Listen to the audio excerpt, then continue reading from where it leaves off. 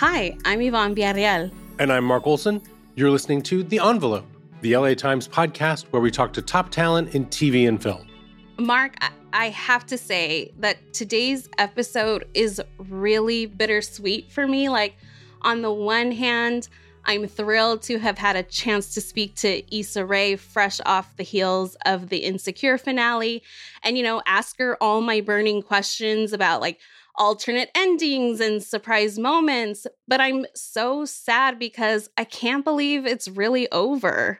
It's funny. I'm not as dedicated a watcher as you are, but it's funny, every week when there's a new episode, my Twitter feed just goes nuts. And I ambiently follow along with the conversations where I feel like I sort of know something about the show. I know that I believe I'm not supposed to like Lawrence, and then I'm very upset with him for the way that he behaved at the going away party. And I mean, the show, it feels like it's not only just a cultural phenomenon, but these feel like characters that have become like friends for people. No, totally. And first, let me just say, if you have those feelings about Lawrence, now you need to watch the finale. And for those that haven't, this episode of the podcast has some spoilers. So go watch the finale and bookmark this conversation for later. But yes, to your point, the conversation around the show was such a fundamental part of the experience of it. And I don't think it's an understatement to say the show leaves behind a legacy with its bold and authentic storytelling of flawed characters and, the sometimes frustrating subtleties of adulthood. We all sort of watched this character grow up and become this self-fulfilled woman with career ambitions and meaningful relationships, messy relationships. So to kick off this conversation, I asked Issa about what it felt like to say goodbye to Issa D. In some ways, I feel like I'm not saying goodbye because she's so much of me. Especially with this last season, we have merged in so many ways. Mm-hmm. But beyond that, her friends and her world and her love life was really just fun to play out. And a lot of the decisions that she made, however messy, I got to play out in the stories that we got to tell. And in my own life, I tend to be a bit more reserved with my choices. I love chaos, but I don't get to act on that chaos a lot. And so I will miss that part. That's incredible. Y'all are incredible. Tonight, we only focusing on you, having fun, and nothing else. Look at you quote my quote. Of course. One time for the birthday, bitch. Hey, two time for the birthday, bitch. Well, there's so much to talk about with that finale. But first, I have to ask, how did you land on using birthdays as the device to sort of structure the episode?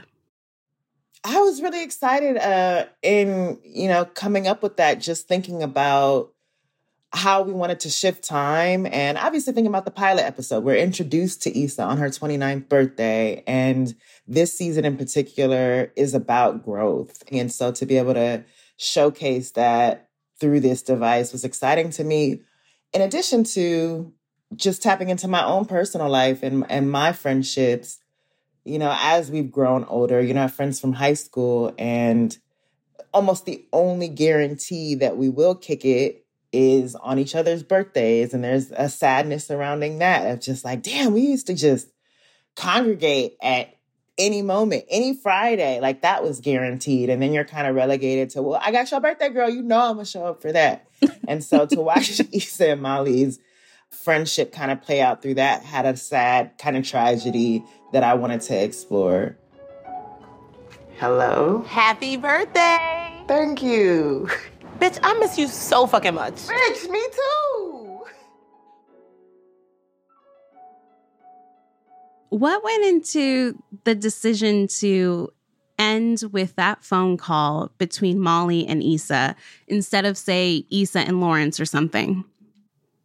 I mean, we've said it from jump. This is a story about Issa and Molly. It's their love story. And that, I think, is Issa's most important relationship. We have seen that relationship go through so many ups and downs and watch them be codependent, watch them rely on each other, watch them grow each other. And I think Issa and Molly have helped each other to become the women that they are. They have seen each other through so much. And so that call from Molly on Issa's birthday is the call that she'd been looking forward to. Yes, Lawrence has finally made birthday plans. But Molly calling Issa on her birthday and hearing from her is the best present. One moment that really got to me, especially considering the sort of ups and downs of their relationships, is obviously when Issa is helping Molly with her wedding dress, and Molly sort of turns to her and says, thank you so much for everything, Issa. Of course. There's no way you want to get out there dressed by yourself. Nah, girl. For everything. Just for being you. For loving me while I was me. How did you decide where and when they would share that moment? That was something that we decided from the beginning of breaking the season. Like, that was a scene that I visualized in my mind from jump as a way to end the series. That was like the only constant. Because we just, like, there is just something about ending the series on that declaration from Molly and showing how much Issa has evolved as a friend, to Molly. I think that's something that we've watched this season, is why they are good friends for each other. And Molly has been through so much, and so much of her has wanted this picturesque wedding, to settle down with a husband, but to have her friend by her side and to see her through that when it almost didn't happen means so much to her. And that was such a touching moment to shoot. And girl, I don't know where life is going to take us, but I just know that as long as you're around, I'm going to be okay. Well, now that we've talked about the real love story of this series, let's talk about Issa and Lawrence now. I have to tell you, I really did want them to get back together, but I also realized that they weren't good for each other up until that point. Like, were you conflicted about having them get back together? Hell yes, I was conflicted. I didn't want them to back together at the beginning of the season, to be honest. It goes back to when season 4, episode 8 aired. I was thrilled that people loved it, but I had this, oh my God, at the pit of my stomach, I was like, oh my God, people are so happy for them and they have no idea what's coming. We are about to devastate them. Like with this new thing I'm working on. It's me creating happiness for myself, I think. I like you like this. Like what? Like this. It's new. Keep it up. It's a good look. Okay, all right, enough. I didn't realize how excited people would be to see Issa and Lawrence reunite. And even me, I was like, oh man, this did end up being, a really beautiful episode. Thank you, Natasha Rothwell. Yeah. And so I was like, he got a baby? Absolutely not. And thinking about, just my own feelings and putting myself in her shoes and being protective of her, I thought that, she made the right decision. And I still stand by the fact that she made the right decision to break up with him. I just had to tell you. So this means you're getting back with her? No, I told you I want to be with you. But you're having a baby with someone else. But I didn't plan this, Issa. I don't want this to happen. And, we had different endings in mind. And as the season progressed and I became Issa D, it's one thing to write for her and then to become her.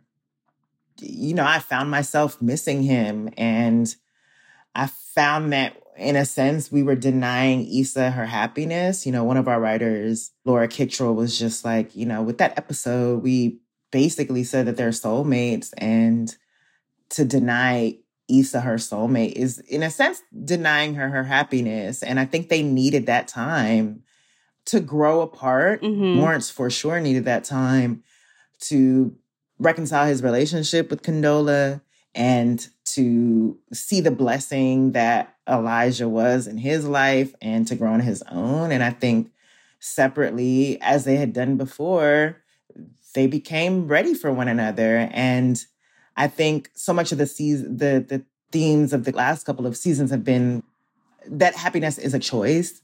And Issa daring to be happy with Lawrence felt fitting to me. But it was a journey. We both went on journeys.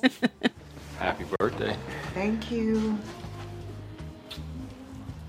Hey, Chad. Ooh, is this for me? Yeah, he wanted to decorate. That right there says Issa. Does it? It could. Thanks, Chad. Was there the scenario where she ends up with Nathan? There was a scenario where she ended up with Nathan, and then there was a scenario where she came home and you heard a voice, but you didn't know who it was. That would have killed me not knowing. I would have been like, no, I need to know. Yeah. Well, as someone who spends the moments after each episode curled up with the Twitter comments about it, like, people have intense feelings about their relationship, as I'm sure you know all too well. Like, has it surprised you how strongly people feel about this dynamic? I mean, yeah, it surprises me, but it doesn't surprise me. People project so much of their own feelings onto these characters, which is part of, what makes the show what it is. And Prentice and I and the writers have discussed at length, how much we know people are going to have so much to say about Issa's decisions. And, they always have. But at the end of the day, if you want what's best for these characters have chosen what's best for themselves, and you can only be happy for them. Well, to get back to your point about Issa choosing to be happy and daring to be happy, like, her ending is really hopeful. She's experiencing success in her career, her friendships, her love life. She's feeling better about her self-worth. Like, what was the thought process with deciding how Issa's arc ends? This was always a series about a girl who's trying to figure out who she is and where she's going. And Prentice and I always discussed that this would be a journey of, being secure in your insecurities and comfortable with not knowing what's going to happen, comfortable with the uncomfortable. And I think Issa has reached that point. And, some of the literal circumstances may be the same, but she has evolved so much. And that's where I wanted her to end up. I keep thinking about all it took to get here, Doubting myself. Going back and forth about what I wanted. Being scared to waste my time and look stupid in case none of it worked out.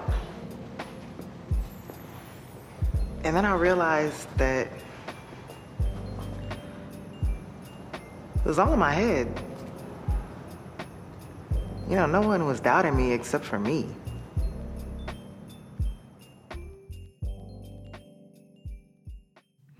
Well, speaking from experience, as someone who puts a lot of thought and attention when I'm writing a piece, particularly one I really care about, I agonize over the flow of it and how I'm ending it. And once it's published, I still think about it and I think to myself, man, I really should have found a way to work this in, or I wish I thought to include this. Was there anything that you wish could have made it into the finale that didn't?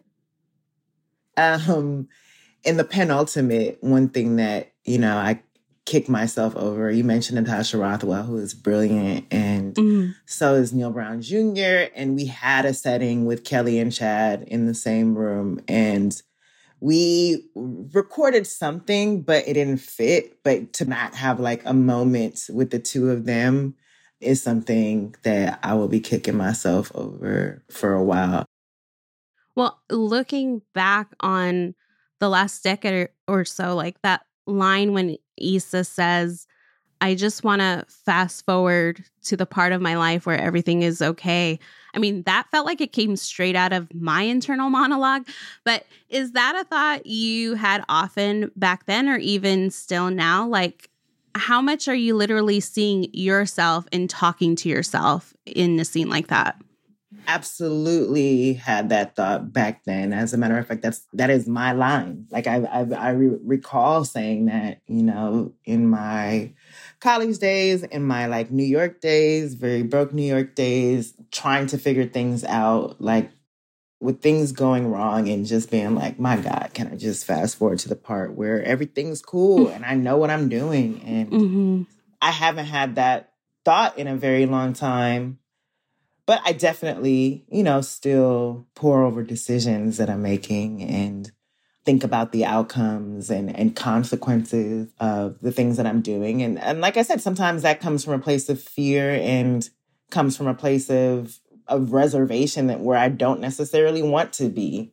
Sometimes I want to make the dumb decision and see where that takes me. But that feeling that you're running out of time and that you can't afford to make these mistakes or can't afford to take these particular detours increases as you get older, unless you go through a midlife crisis and you're like, fuck it, but I haven't reached that point yet. I think I've reached that point. I mean, you've come a long way, it goes without saying, since the Awkward Black Girl web series days. How would you describe what it's been like navigating your rise?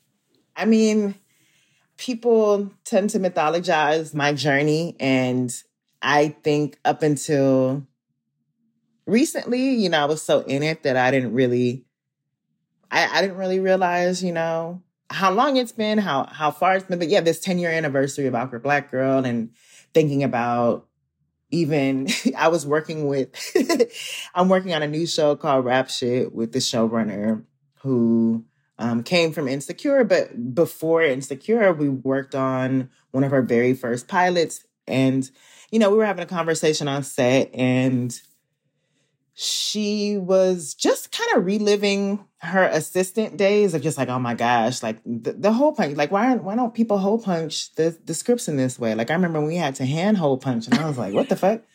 And I was just like, damn, you really were just like, you're show running this show now, and you were just hole punching our scripts, 5 to 6 years ago. I guess through her, it just dawned on me, how far we've kind of all come. And then it forced me to take a step back and just be like, oh man, like I remember when I was doing this and wasn't sure what my path was going to be or how this was going to end up. I remember, walking a couple blocks down while we were shooting the pilot after hers and getting the phone call from HBO that they weren't going to move forward on the script that Larry and I had submitted. And that was the last opportunity for him to still be a part of it. And just, like getting that phone call, walking off set to like the side of the road and just crying. Like, what the fuck am I going to do? I spent all of my money on these pilots. I put all my eggs in this HBO show basket, and I'm going to lose this showrunner. What am I going to do? Are they ever going to pick up this show? Everything ended up working out, but those moments are so scary to think of, like, there was one point where I didn't know that this was going to be possible, and now it is.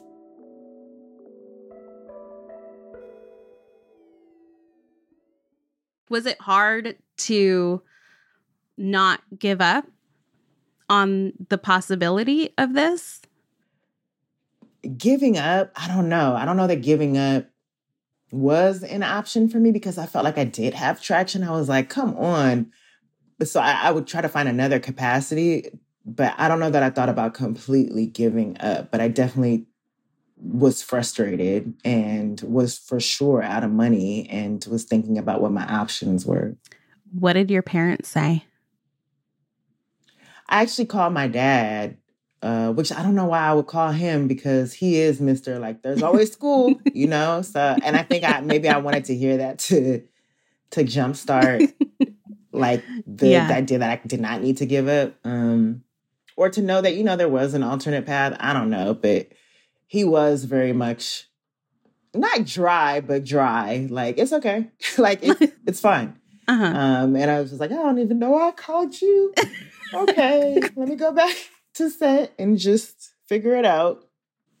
Well, I'm sure it didn't feel like it to you at the time, but it's almost like you did press fast forward. Like, was it hard navigating the celebrity aspect of it all? Like, was there a moment when it hit you that you couldn't, like, do something like go to the grocery store without someone trying to snap a photo of you? Not really. I mean, I can for sure still go to the grocery store and I tend to be aloof. But for the most part, I always describe it as just being popular in high school. Like, that's what it feels like. It doesn't feel like, Beyonce, Rihanna level. So everything is very grounded for the most part and not much has changed. But your life is much more public now. People are curious about you. And I've heard you say that you regret divulging so much about your personal life in your book, which was published before Insecure even premiered. Why is that? And what do you regret?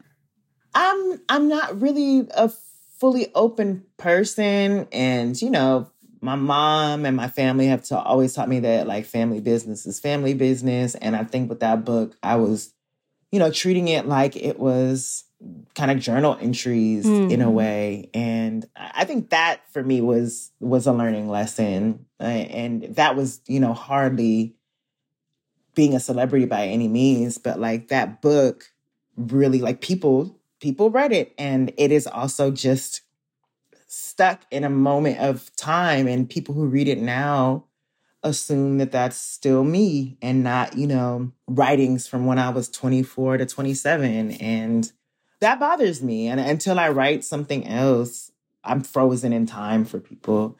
And I'm not really proud of some of the things that I shared where my family is concerned, because, that is their business. And, even though some of those moments shaped me, I just would not do that again.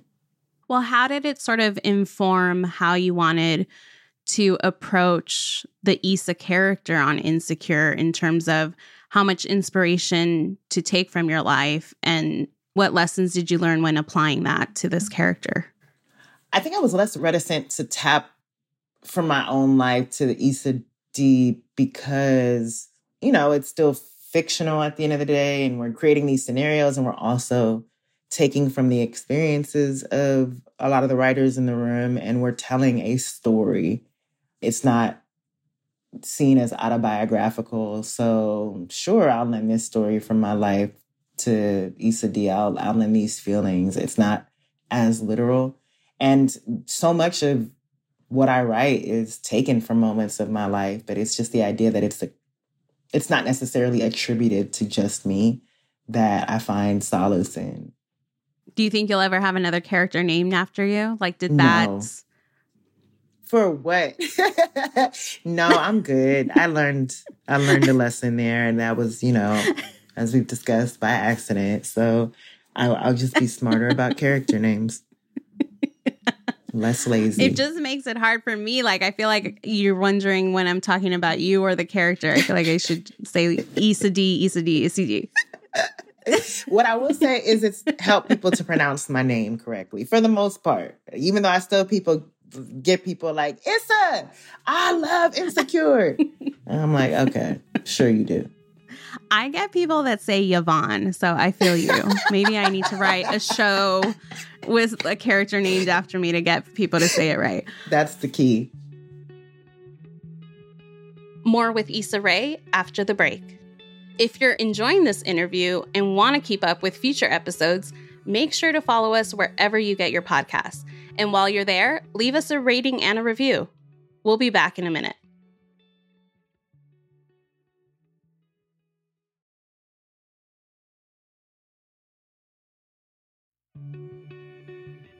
Welcome back. Here's the rest of my conversation with Issa Rae.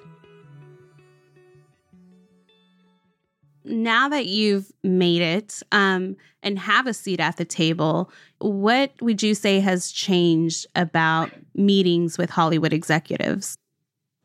Just more of a willingness to make what I want to make, to buy what I'm pitching.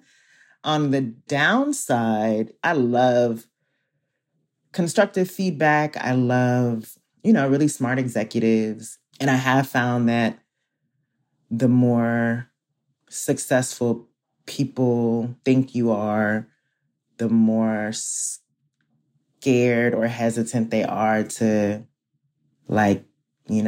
criticize your work. Yeah. And I hope that people that I work with, my creative partners in the future, are never scared to be like, hey, this ain't it, or let's think about, trying to develop this a bit more. And I've seen that happen, and I've almost had to beg to be like, no, tell me this is trash and tell me to do better. I'm happy to. You got to keep Prentice on speed dial. I'm sure he will remain that person for you, telling it like it is. He's busy. He's got 1,000 projects. But yes, I've definitely hit him up even for this new show. Like, hey, you want to come on board? You want to come direct something real quick? You want to? And he's like, I just finished working with you. Please.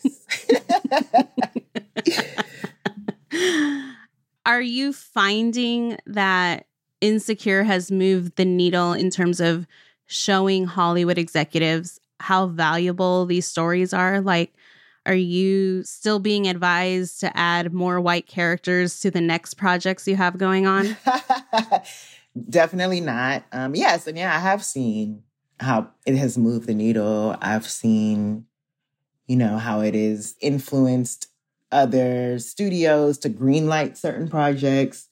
And I am proud of that, in the same way that the shows that came before me. I know very well, like, that there's no Insecure without Shonda and Scandal. I know, that possibly there's no Insecure without even Girls, That's stuff like that isn't lost on me. And so I see how Hollywood almost needs permission to be like, did this work out? All right, okay, then we can take a chance on this.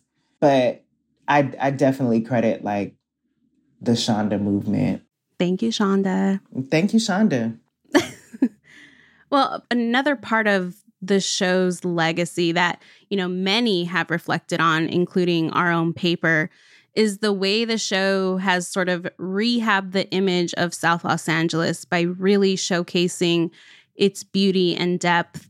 And in the end, Issa is living with Lawrence in a beautiful home in Lamart Park. What did you want to say with that detail?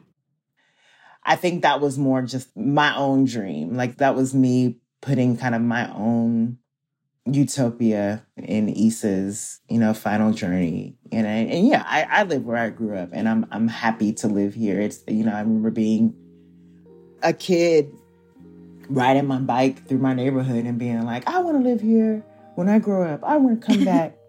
And to be able to do that is such a blessing and blows my mind. Even now when I walk past my childhood home, like, dang, this is crazy that I was actually able to do that and to manifest that. And, I wanted that for Issa D too. We both care about LA and our community so much that, to me, my happy ending is her happy ending. Or happy start, I should say. Happy start. I like that. But there's a sweet moment in the finale where Issa is driving around and seeing all the people and places she used to frequent. And, there's the moment where she drives by the Dunes complex and a dad is taking his daughter's photo outside. And I remember, talking to Prentice ahead of the premiere. We shot him outside the Dunes and he was saying how they had to stop because fans of the show were parked out there trying to take photos in front of it. Did it cross your mind that something like this would happen when you were scouting locations for the show, that it would bring people out to see the community in this way? Absolutely not. And that was such a pleasant surprise that people have made the Dunes like a Hollywood landmark. That was Thug Yoda, by the way, taking a picture of his daughter. We had to send him out properly as well to show that he's still banging on the block. It's so cool. I went to Trader Joe's a couple months ago and the cashier was like, girl, you the reason it's always traffic in front of my street. And I was like, what? And she was like, yeah, I live by the Dunes. And I was like, what? Oh, I'm sorry. And she was like, yeah, people stay taking pictures in front of it. And so I was like, okay, my bad. And then I was like, I want to drive to see myself. I get tags and photos every single day with people taking pictures in front of it.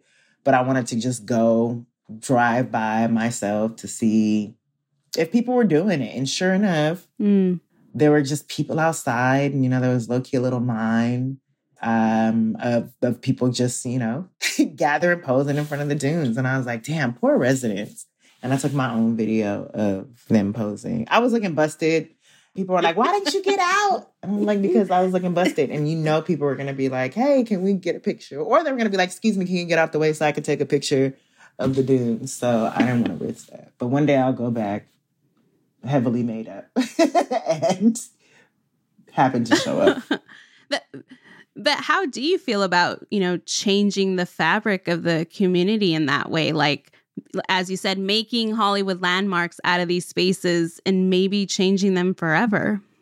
If you mean in the sense that it's on people's radars in a way that makes it culturally significant to Black people, I'm very proud. If you mean in the sense that now people want to move here and live here that aren't necessarily made up of the fabrics of this community, then I have regrets. I've definitely gotten blamed for the influx of tech bros and Hollywood communities wanting to move here. In that way, I'm like, oh, damn. That was not the intention. I just wanted to showcase how beautiful our neighborhoods are. But I do love that at least the show will be a time capsule of the fact that these were very Black neighborhoods and proud Black neighborhoods. Yeah. Well, from the beginning of your career, you wore every creative hat. You're the star, the writer, the creator, the director. In the 5 years since making this show in the more traditional TV space, is there one thing you miss about the sort of homegrown style of making content? Yeah, definitely. The rawness, like I still kind of miss that of just, as much as I do love to collaborate and I love the process of development, part of me still misses just like making stuff and putting it out there and the low expectations of people, the ingenuity of just trying something and seeing how it works. Now, because I have a name, there is a certain standard that's expected. And sometimes I wish I could erase that. Maybe I'll come up with a pen name or something. I don't know. But I do miss just being able to create stuff online and put it out there to see what happens. Well, you've mentioned that you're working on the series with City Girls called Rap Shit. What can you tell us about it? Any big updates you can share? Yeah, we just wrapped the show and I'm just really excited. It's set in the indie music world. And it's a completely different world and a very different story of still friendship, but trying to make it in an industry that doesn't see it for you. So in some ways, there are parallels to my own journey, but the music world is so different and twisted and crazy as I'm learning myself. Did you worry once Insecure wrapped of whether you would find love again with the show? Like, could you feel the same way about something? A little bit. Less when I was writing this show because I was still, shooting Insecure. But after wrapping Insecure and, crying with Yvonne, Jay, and Prentice and the crew, I was just like, damn, I wonder if I ever feel like this again. And it's just different. I'm not in rap shit. I'm very, very hands-on, but I'm not on camera. And I already see that there's just a different dynamic. And it really excites me to see the actors of that show bonding. And hopefully, their experience will be what ours was. And they'll have a rich experience. But I don't know what kind of experience I'll have that comes close to that of Insecure. That's a lesson that I've learned. Like, no show is going to be like Insecure. I'll be chasing that feeling, but I know what ingredients make for a positive working experience, and I can at least strive to that. Yeah.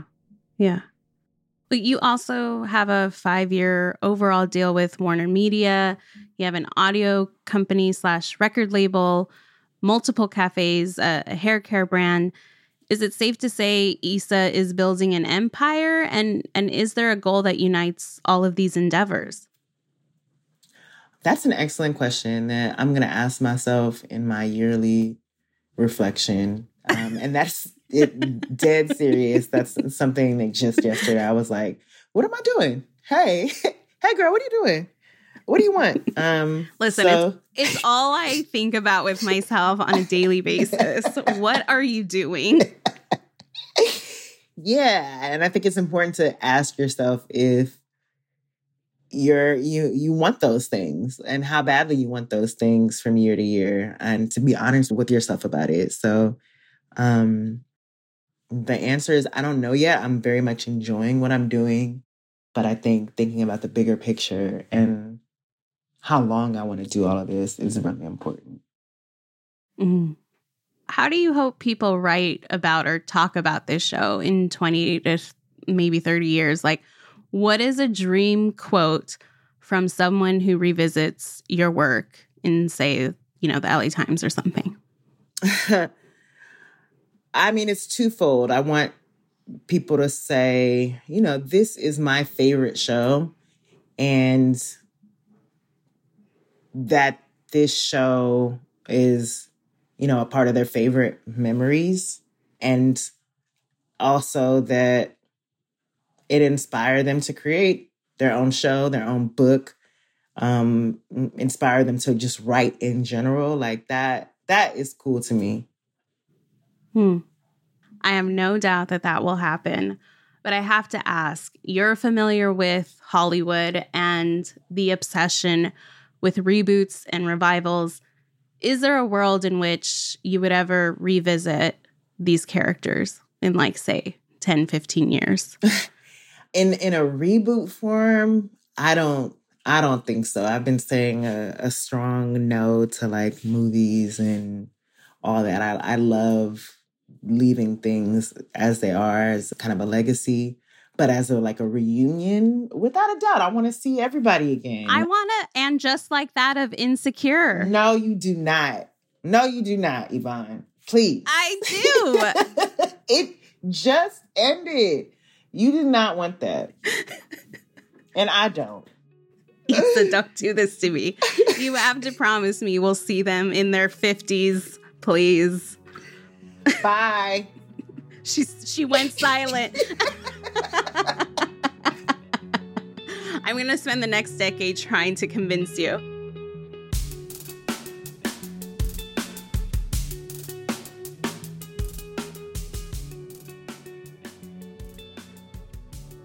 And that's a wrap on the last Envelope episode of 2021.